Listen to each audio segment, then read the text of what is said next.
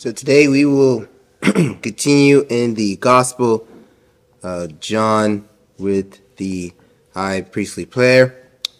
And I want to make a note of some sort.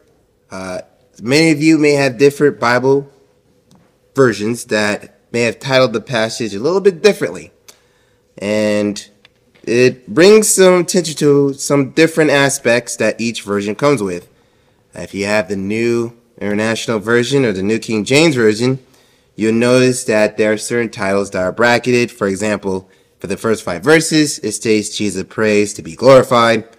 And then subsequently, with the additions at the breaks at 6, and in particular at verse 20, you'll note titles as Jesus prayed for himself, and as he also prays for his disciples. But then some other translations may have it overarching. It just may say the prayer of Jesus. Now, these titles, nothing's wrong with them. They're correct. But they do risk missing the pivotal role to which the Master is fulfilling with his prayer, to which he takes the office of a priest. So to which, when you do see in your New American Standard Bible or your English Standard Version, the high priestly prayer, even to the very novice reader, they can see that a role is being played. And this framework does give nuance and especially perspective to enrich the reader's understanding of the actual text. Just some food for thought, especially for those watching in the telecast. To which now, as we come to the prayer, we are putting it to a close. We have arrived at verses 24 to 26, which reads, Father, I desire that they also, whom you have given me, may be with me where I am, to see my glory that you have given me, because you loved me before the foundation of the world. O righteous Father, even though the world does not know you, I know you, and these know that you have sent me. I made known to them your name, and I will continue to make it known, that the love with which you have loved me may be in them, and I in them. Amen. Let's now go to the Lord our God in prayer. Father, we do thank you for this Sabbath day in which this day was consecrated by your hand and by your word to be a day to give honor and glory to you. Though many individuals may not see the use of this day, it is us with us being here today to show you by faith we are here to obey and to listen. So now in taking into these means of grace that your Son has afforded us, let us with a childlike love and a willing mind see what he has shown for the foundation of the church, to show again that he's indeed with them. He took and sworn that he would take the diligence of their salvation. And may it be, Lord, that we see this, we take this, and believe that indeed Jesus Christ is the Son of God, and that believing in his name, we indeed have eternal life. It's in Christ's holy and precious name we pray. Amen. So, we are going to put a close to the Master's words before he enters back to the garden. But I think what's notably missing in regards to John's account with this prayer is that there are no interjecting variables from the outside world, and there's no repetitions that the Master undergoes as it was seen in the Synoptic Gospels. See, by introduction, I want to bring some sort of comparison. In Luke's narrative, we see that after praying fervently, an angel was strengthening him, after which he awakens his disciples from slumber, Luke 22:43 through 46. And Matthew and Mark's depiction adds that he pulls them together to greet, and I quote, the one who betrays me is at hand. Mark 14:42, Matthew 26:46. Now, if you are familiar with the Synoptic Gospels, then you may be even wondering even further. because those are just a small tad bit. But the master, when he was praying, said some distinct words.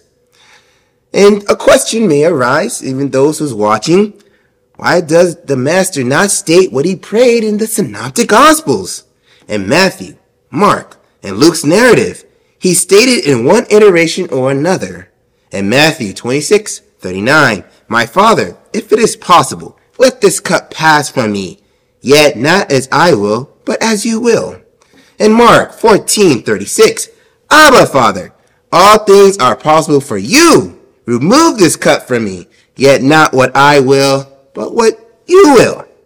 And lastly, in Luke 22:42, Father, if you are willing, remove this cup from me, yet not my will, but yours be done.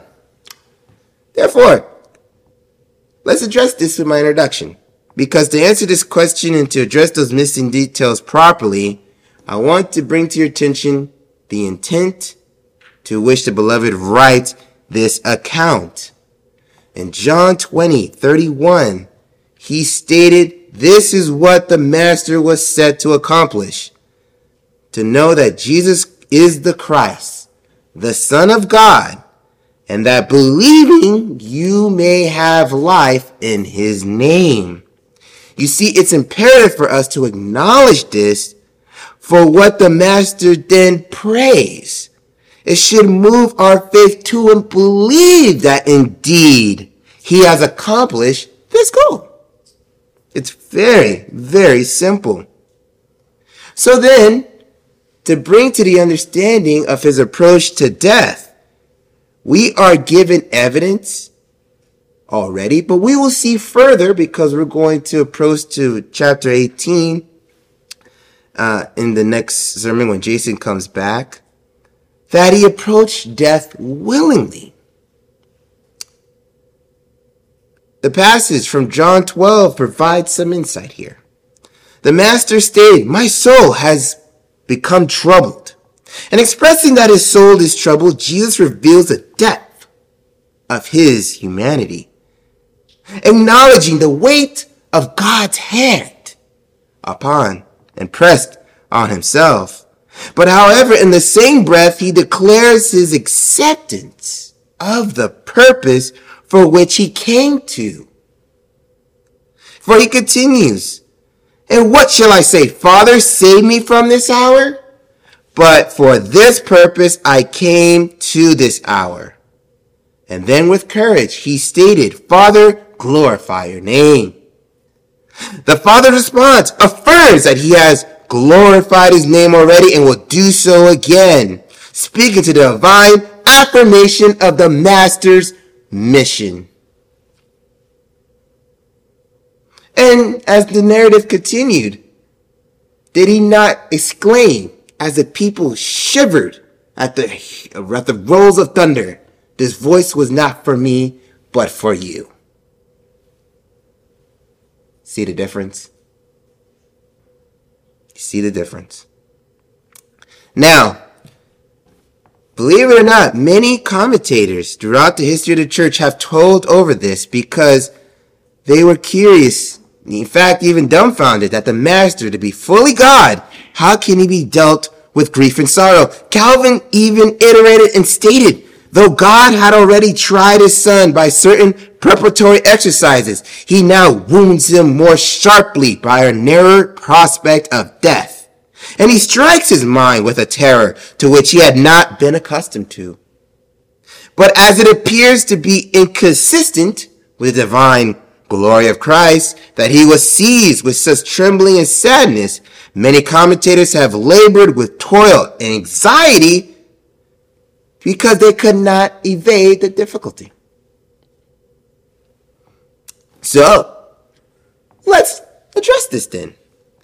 See, in order to address even this issue, I'm going to show the harmony and the consistency of the Messiah, and especially within the confounds of John's work and understanding at the goal that he wanted to show the Master had accomplished. The grief and sorrow was proper. And even though it was narrated in the Synoptic Gospels, The Spirit moved those writers to note the humanity of Christ, especially since that is a big portion in his function as Christ, the mediator. But John wants to show the humanity throughout the gospel. And when we arrived at John 17, especially after the Master is praying and taking note, his role as the perfect high priest is denoted well. Hence why my commercial brought up the title and how you want to see it when you approach the text.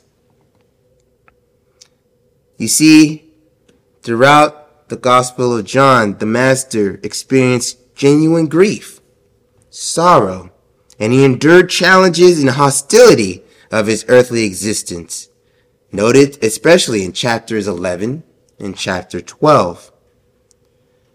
So with John taking to the Master's high priestly prayer, he's making the emphasis to show, even from the Master's own words, the humanity is seen in how he speaks with the Father.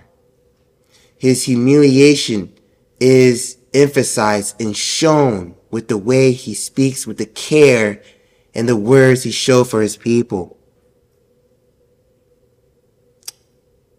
Because again, the Master had a goal to accomplish, that we will believe he was indeed the Christ, the Son of God. And note, even by his own words, what he stated in his own prayer. John 17 verse 3, "This is eternal life, that they may know you, the only true God, and Jesus Christ, whom you have sent." Therefore, to bring this introduction to a close, as his humanity is exemplified throughout the Gospel of John, it rings more true and true with every word he prays. For being the perfect high priest, it was important that he understood the fainting of the soul, or as Hebrews 12 verse 3 states, the endured hostility from sinners. It states here, "For consider him who has endured such hostility by sinners against himself, so that you will not grow weary." Or in another version, you may note that the fainting in your souls, and you will not lose heart. And his humanity, he was beset with weakness, because as a high priest, he must be able to deal gently with those who are ignorant and misguided. Hebrews 5 verse 2. And unlike the old administrators who offered up prayers with tainted hands because of their lack of piety, 1 Samuel 15:20 through 22, and his humanity, when he offered up prayers and supplications, he was heard.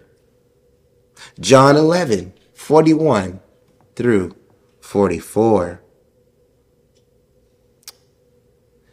Therefore, in segueing now, listen to how Hebrews 5 verse 7 puts it well. "In the days of his flesh, he offered up both prayers and supplications with a loud crying and tears to one who's able to save him from death. And he was heard because of his piety." If this has strengthened your faith now, when we segue to the text, consider how he's going to put it to a close. With verse 24, it states, "Father, I desire they also whom you've given me be where I am, so that they may see my glory, which you have given me, for you have loved me before the foundation of the world." Here, by calling on the Father once again, the piety and humanity is further exemplified. For he positions the term and calls to him prior to naming himself. Now, to speak in human terms, and to speak in layman terms, it is like a child who wants to get the full attention of their parent. They will denote the title because there's an earnest desire and want that you want to be granted. He continues, I desire that they also, whom you have given me, be where I am. Here the master is denoting that the progression of the salvation of the elect be not interrupted.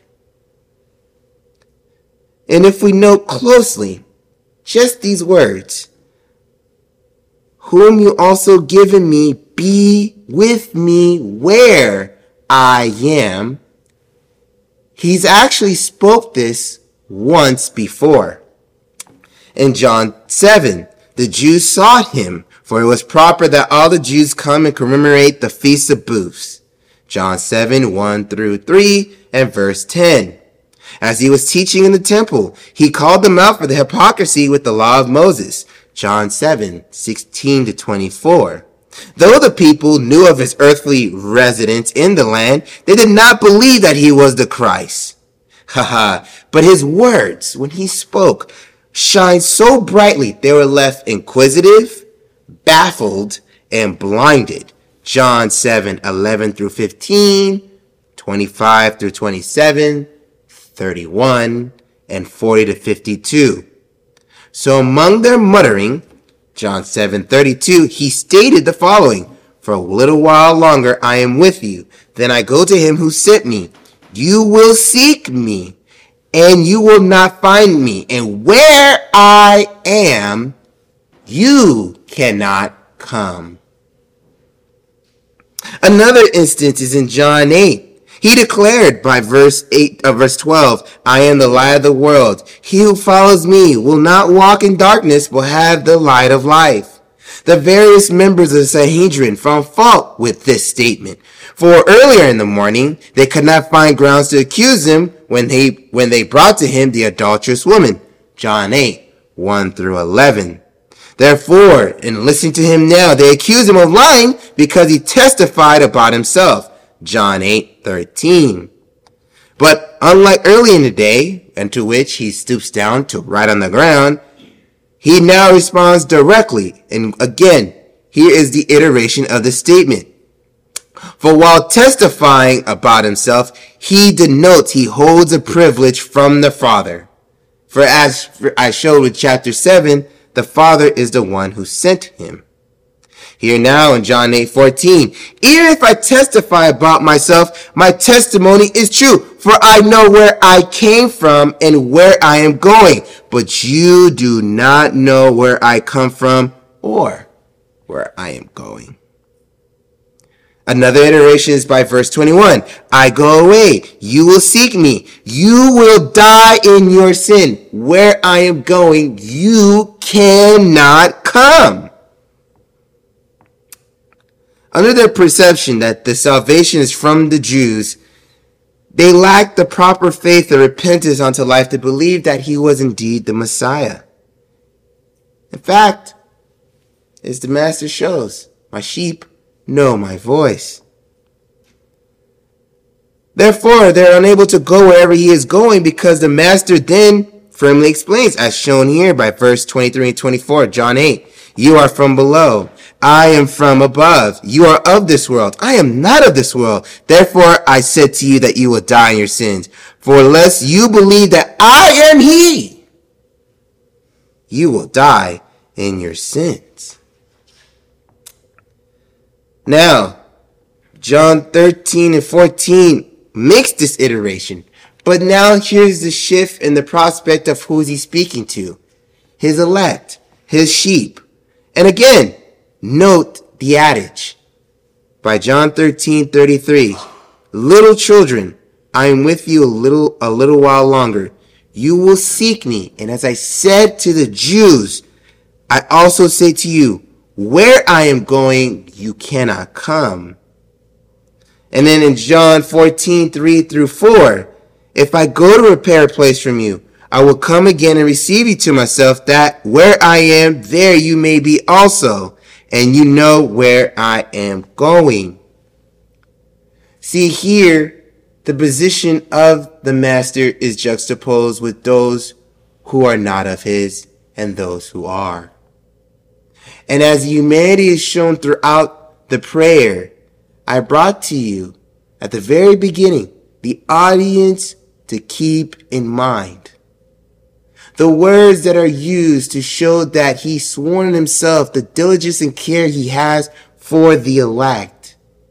And as the prayer is coming to a close, he is going to be the assurity, and he is stating it, that the salvation of the elect will come to its completion. It's worthy to note that by chapter 13 and chapter 14, the master is making this inference even to state to them, I said these to the Jews once before, but I'm going to clarify it and say it to you. For in chapter 13, the master is going to be glorified by the sacrifice he's going to take. And from this sacrifice, God is going to be glorified because his plan of redemption is going to be efficacious for the elect. His people is going to witness the resurrection of the Son bodily. And why is it so important is even I can use an adage for today. When we go to the cemetery and we look at those who are buried, there's two thought processes in mind. Where did they go? And one day, you know you're going to be in that same estate. The difference in the mindset is the individuals at heart. To the humanists, they could have had their souls be placed in a tree, or they could have came back as their favorite farm animal. Hence why some of them are very sacrilegious when it comes to various creatures. But to the Christian, because you know the truth, and you know your master and his voice, when you go to the cemetery, though you are saddened that they're not here anymore, you believe another day you're going to see them.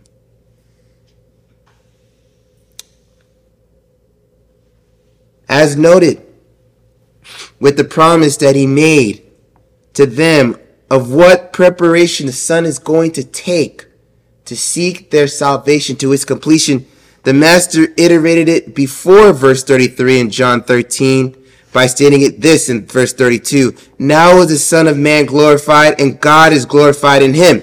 If God is glorified in him, God will also glorify him in himself and will glorify him immediately.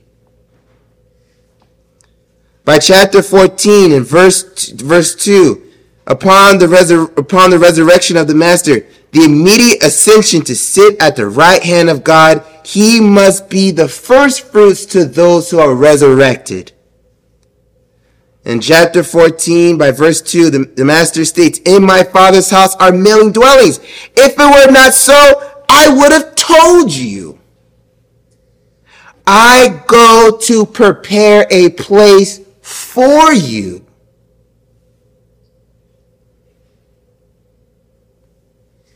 So as it now resonates in chapter 17 with verse 24, take this in and note the subsequent clause. I desire that they, who you also have given me, be with me where I am. Why? So that they may see my glory to which you've given me. The effects of the afterlife is something that is upon a lot of individuals' mind. I was at a establishment, an individual talked to me recently about when he went to the cemetery, he wondered why people go to funerals. They don't know. That's the difference. As Christians, when we see death, it's only just the beginning. It's not the end, as many of the humanists will have it. And note the humanity that the Master takes to in speaking to the Father, to which he shows a relationship that he desires, the glory that he's received and being resurrected. Your souls goes up, but not your body. When you see him, you will see the body to which he died in. And when that time comes, and that last person is born, and the time ends, you'll return back to the body that you died in. And when it resurrects, it'll be a beautiful thing.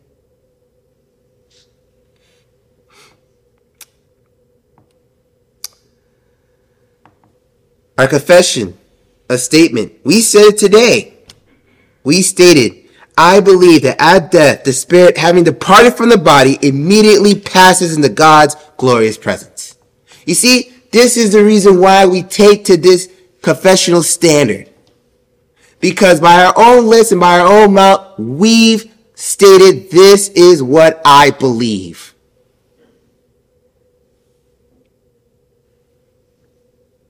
When you juxtapose the event at death, for the humanist, his glorious presence is going to come at a terrifying moment because they did not believe.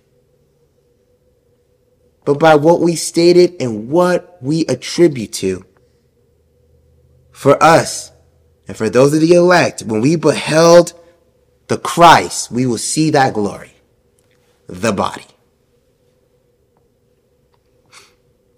John wrote in his first epistle to his church, 1 John 3 verse 2, Beloved, now we are the children of God, and it has not appeared as yet what we will be. We know that when he appears, we will be like him, because we will see him just as he is.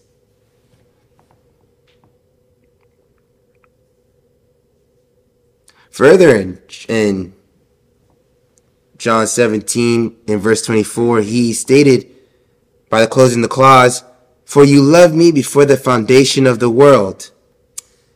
Now this is subsequent, and this is synonymous as with when he stated earlier in his prayer with verse number 5, The glory I had with you before the world existed. Here the Master is making known he is the Son of God. John 1, 1 through 3. And while yet the Master hasn't experienced death and the resurrection, in the first 5 verses in the introduction, he declared he's glorified the Father on earth and fulfilled the earthly duties assigned to him as Christ the mediator. But here's the shift. As now the prayer has now become full circle and is coming to a close, he's making it known.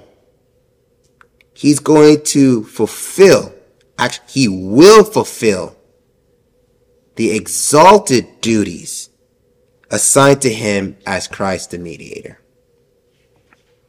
Now, the terms that I'm juxtapositioning is fulfilled and fulfill. So there's the ED versus without the ED, or will fulfill in the prior. And the reason why is because the note of the work for Christ and the office of mediator was twofold. He had his humiliation, but he also has his work and his exaltation. In his humiliation, the Master humbled himself, and his conception and birth, for when the fullness of time came, he became the Son of a Man. John 1:14-15. While here on earth, he subjected himself to the law. We have laws that we have to abide by. No one here can say they have perfectly obeyed them. But he did. John 1:17, John 7:9-19-24, John 8:16-18, and John 15:24-26. But then his humiliation is also going to be in his death. And now I posited and gave you a small portion of that earlier on, but I know when Jason returns, as we approach chapter 18, you're going to see this effect in full circle. So I won't touch too much on that. But in the context of our sermon, in the juxtaposition of the humiliation versus his exaltation is covered in this. He will raise from the dead on the third day, having the same body in which he suffered. By, and get this, by his own power.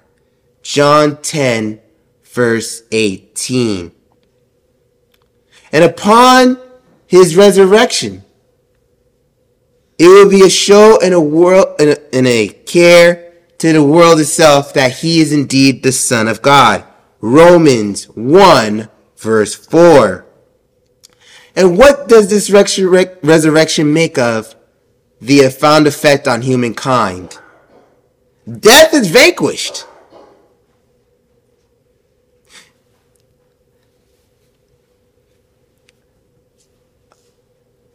I think what happened, and I think what transpired with human beings, is we've realized what we've been afforded in this life.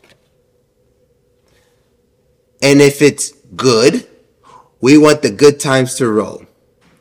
If it's bad, we want it to end as quickly as possible. That is a harsh reality to many individuals. But what's interesting is that prior to the Master's resurrection, at no point did any individual would have thought someone would have beaten death. From the time Adam spoke and taught his children and his children and his children, and Moses writes and various other people write, they knew death was on the horizon.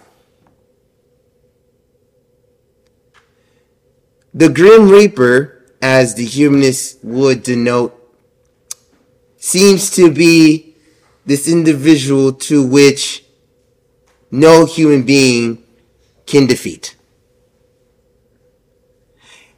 And as I showed you, or I was trying to explain with the example that the Master was showing in his prayer and his humanity, he shows the difference in regards to who he is, how he operated, and what he came to accomplish.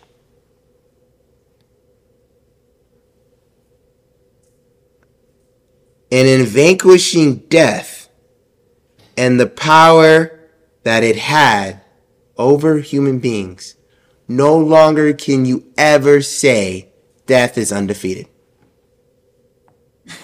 That is no longer the language anymore.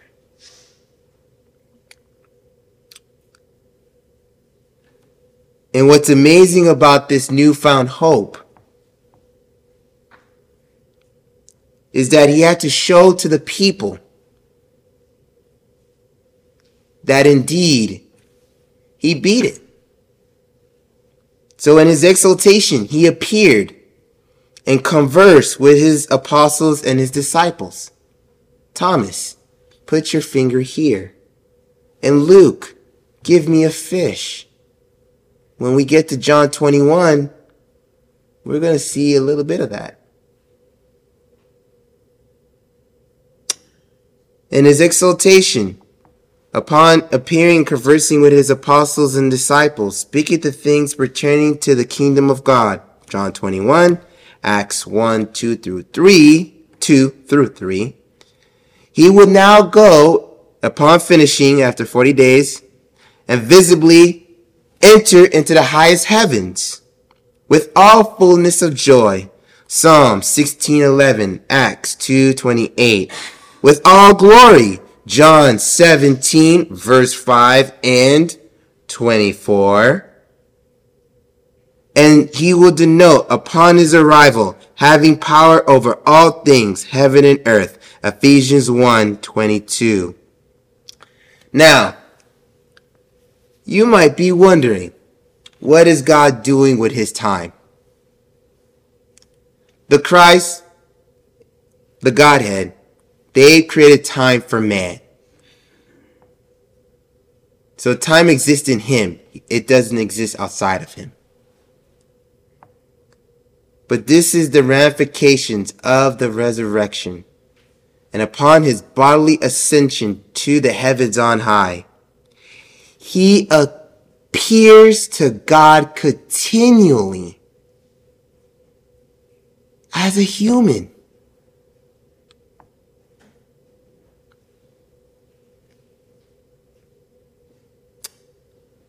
And how beautiful that is. Because in continually appearing to God as a human, he can make intercession for the elect, because it was on his merit that he perfectly obeyed and did the perfect sacrifice on earth. John 16:26-28, Hebrews 1, verse 3, 1 John 2, 1 through 2, Romans 8, verse 34. A lot of individuals think that when we stand up here, we tell you what to do. That's not the case. We are just vessels to proclaim the liberties that Christ has done for believers. So as he fulfills his exalted duties, he is procuring your conscience. He's taking hold of it. Romans 14, verse 4. James 4, verse 12. It is by his continual work. He is freeing you from the doctrines and the commandments from man, so that anything contrary to his word or your obedience to the one true God, he is actively at work preventing it from it taking hold of you. John 4:23-24, Matthew 23, 8 through 10, Acts 5, verse 29. All the while procuring your conscience and taking hold of your mind, he is declaring his will and the will of God for the people to you. And all benefits are being applied to believers when they come to the faith. John 17:9, 20, and also here now, verse 24.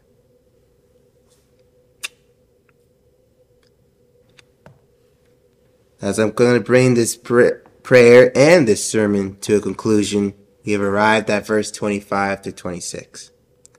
The Master states, O righteous Father, although the world has not known you, yet I have known you, and these have known that you sent me, and I have made your name known to them and will make it known, so that the love with which you loved me may be in them and I in them.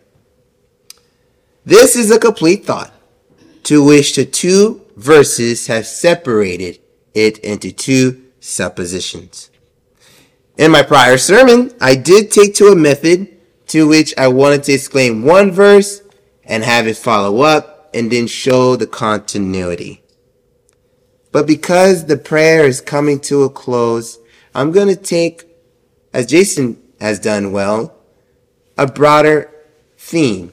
Because I want to see, and my hope is that you see the harmony of the Master's prayer from beginning to end. In his concluding statement, he denoted the profound reverence that he has as God the Son for God the Father, for he interjects the adjective righteous. Alike to the beginning of the prayer where John notes the Master lifted up his eyes to heaven. And also by verse 11, you heard him call him Holy Father. The Master is making a distinct characteristic attributed to the Father. He is the envelope of all that is righteous and good and holy. Now upon the Master's call to the Father in his humiliation on earth, he's attesting he's always known the Father. Let's bring some harmony to the text, or from the text. From all eternity, the Master was in the bosom of the Father, so he knows and can attest of him. John 1:18. No one has seen God at any time. The only begotten God who is in the bosom of the Father, he has explained him. So you see, prior to the Master actually being born, he was in his pre-incarnate state. He wasn't in a body. But a body had to be prepared for him through intricate details that stood the test of time. And every individual involved was selected. As it continues, because the Father is all good, all righteous, and all holy, the world has not known this. And to not know this, they cannot know him. Now, in some of your Bibles, and what I read today, I have stated even though, and there's another iteration that states although. But the position to which this conjunction is making is that the world's knowledge of him is going to be compared to the Master's knowledge of him. What did the world say in indicating their knowledge of him? The Jews, who were given the oracles of God,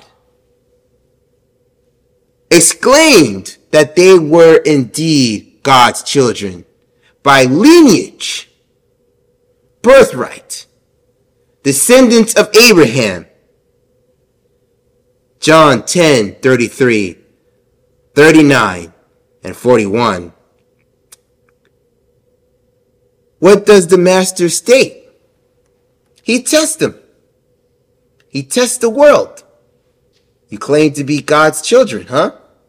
What does the Master state? John 10:37 with verses 39 through 40 and 42 to 44. I know that you are Abraham's descendants, but yet you seek to kill me, because my word has no place in you. I speak the things which I've seen with my Father. Therefore, also you do the things which you've heard from your Father. So here's a juxtaposition. You claim to be God's children? Well then, God the Son is right in front of you. Listen to how the Master continues. Here with verse 39. If you are Abraham's children, do the deeds of Abraham. Because Abraham believed God. Jason brought it up very well. But as it is, you are seeking to kill me, a man who has told you the truth, which I also heard from God. So Abraham hears from God and does what God says. Jesus hears from God and does what God commands. The Master states, Abraham did not do this. So then look at the final nail in the coffin. If God were your father, you would love me, for I proceeded forth and came forth from him. I have not even come of my own initiative, but he sent me. Why do you not understand what I'm saying? The answer is because you cannot hear my word. Your father is of the devil, and you want to do the desires of your father. He was a murderer from the beginning, and he does not stand in the truth because there is no truth in him. Whenever he speaks a lie, he speaks from his own nature, for he is the liar and the father of lies.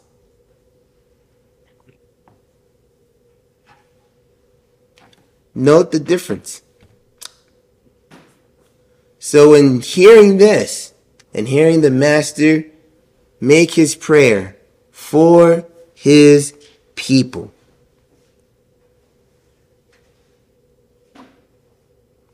the knowledge and knowing God is what is at work. Especially with the preceding verse from verse 24, the benefits and the workings and how he's going to apply those benefits to the elect upon his ascension.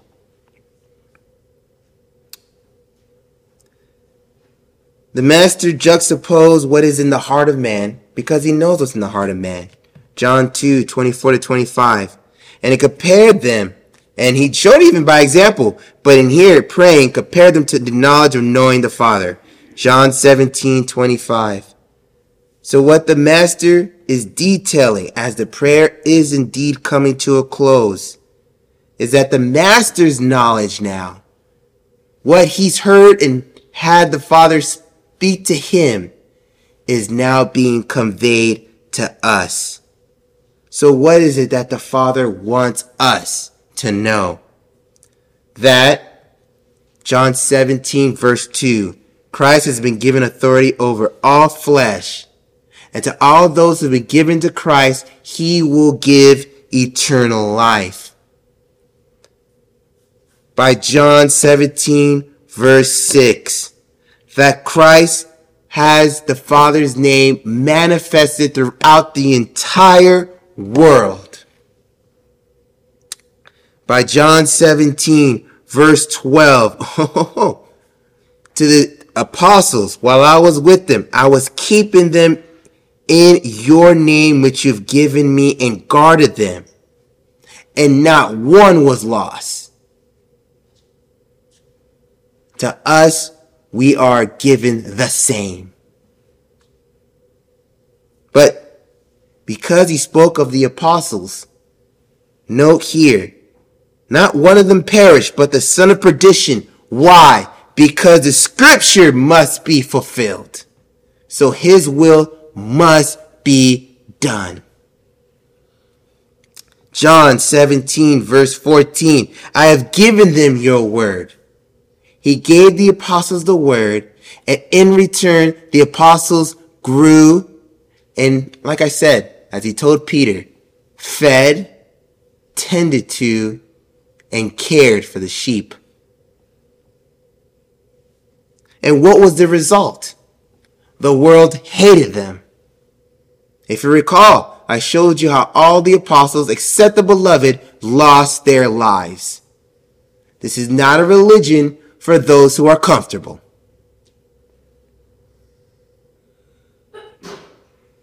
But why did the world hate them? Because they were not like the Jews and leaned on their birthright.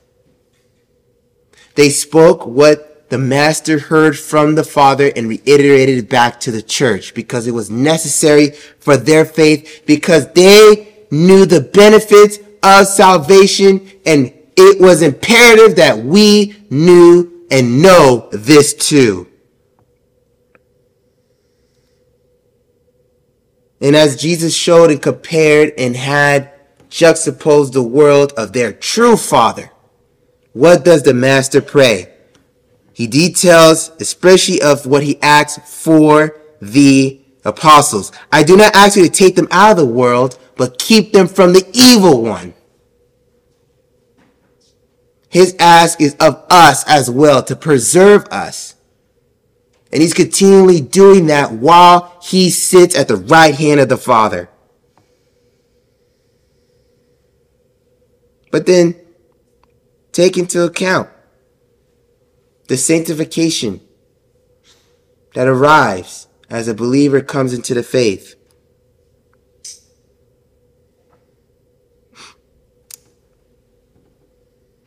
The Master stated in John 17:17-19, "For their sakes I sanctify myself, that they themselves also may be sanctified in the truth." He asked the Father to sanctify them in the truth because his word is truth.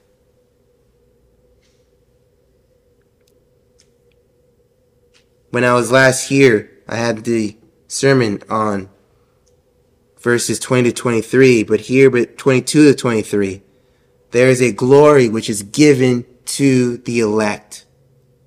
The humanists do not know of this glory. And the only time they can make any reference of it is when the church operate with one mind and they see them march and move to one beat. The Master stated, "The glory which you've given me, I have given to them, that they may be one just as we are one. I in them, you in me. They may be perfected in unity, so that the world, it will be a proof to the world. They will see, they will know you sent me."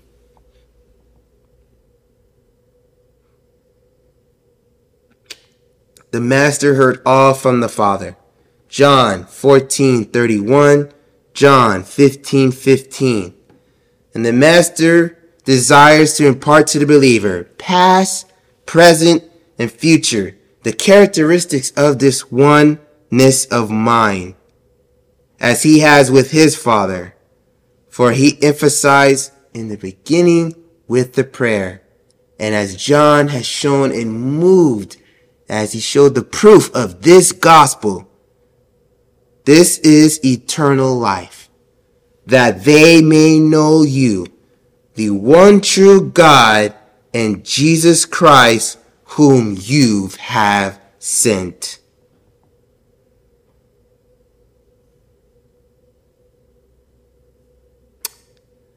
The Father entrusted and endued the Son of God with all faculties to accomplish this task.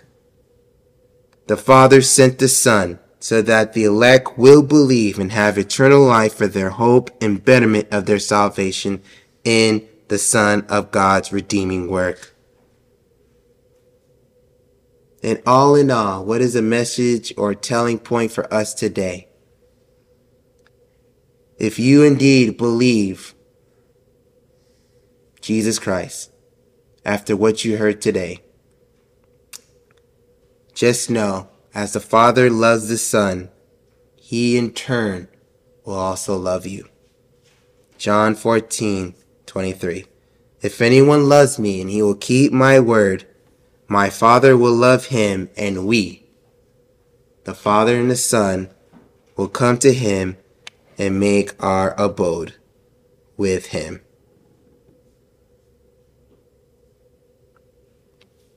It harmonizes to the way it ends.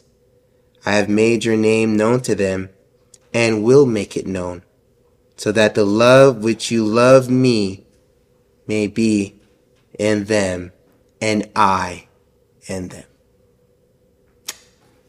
Let us pray.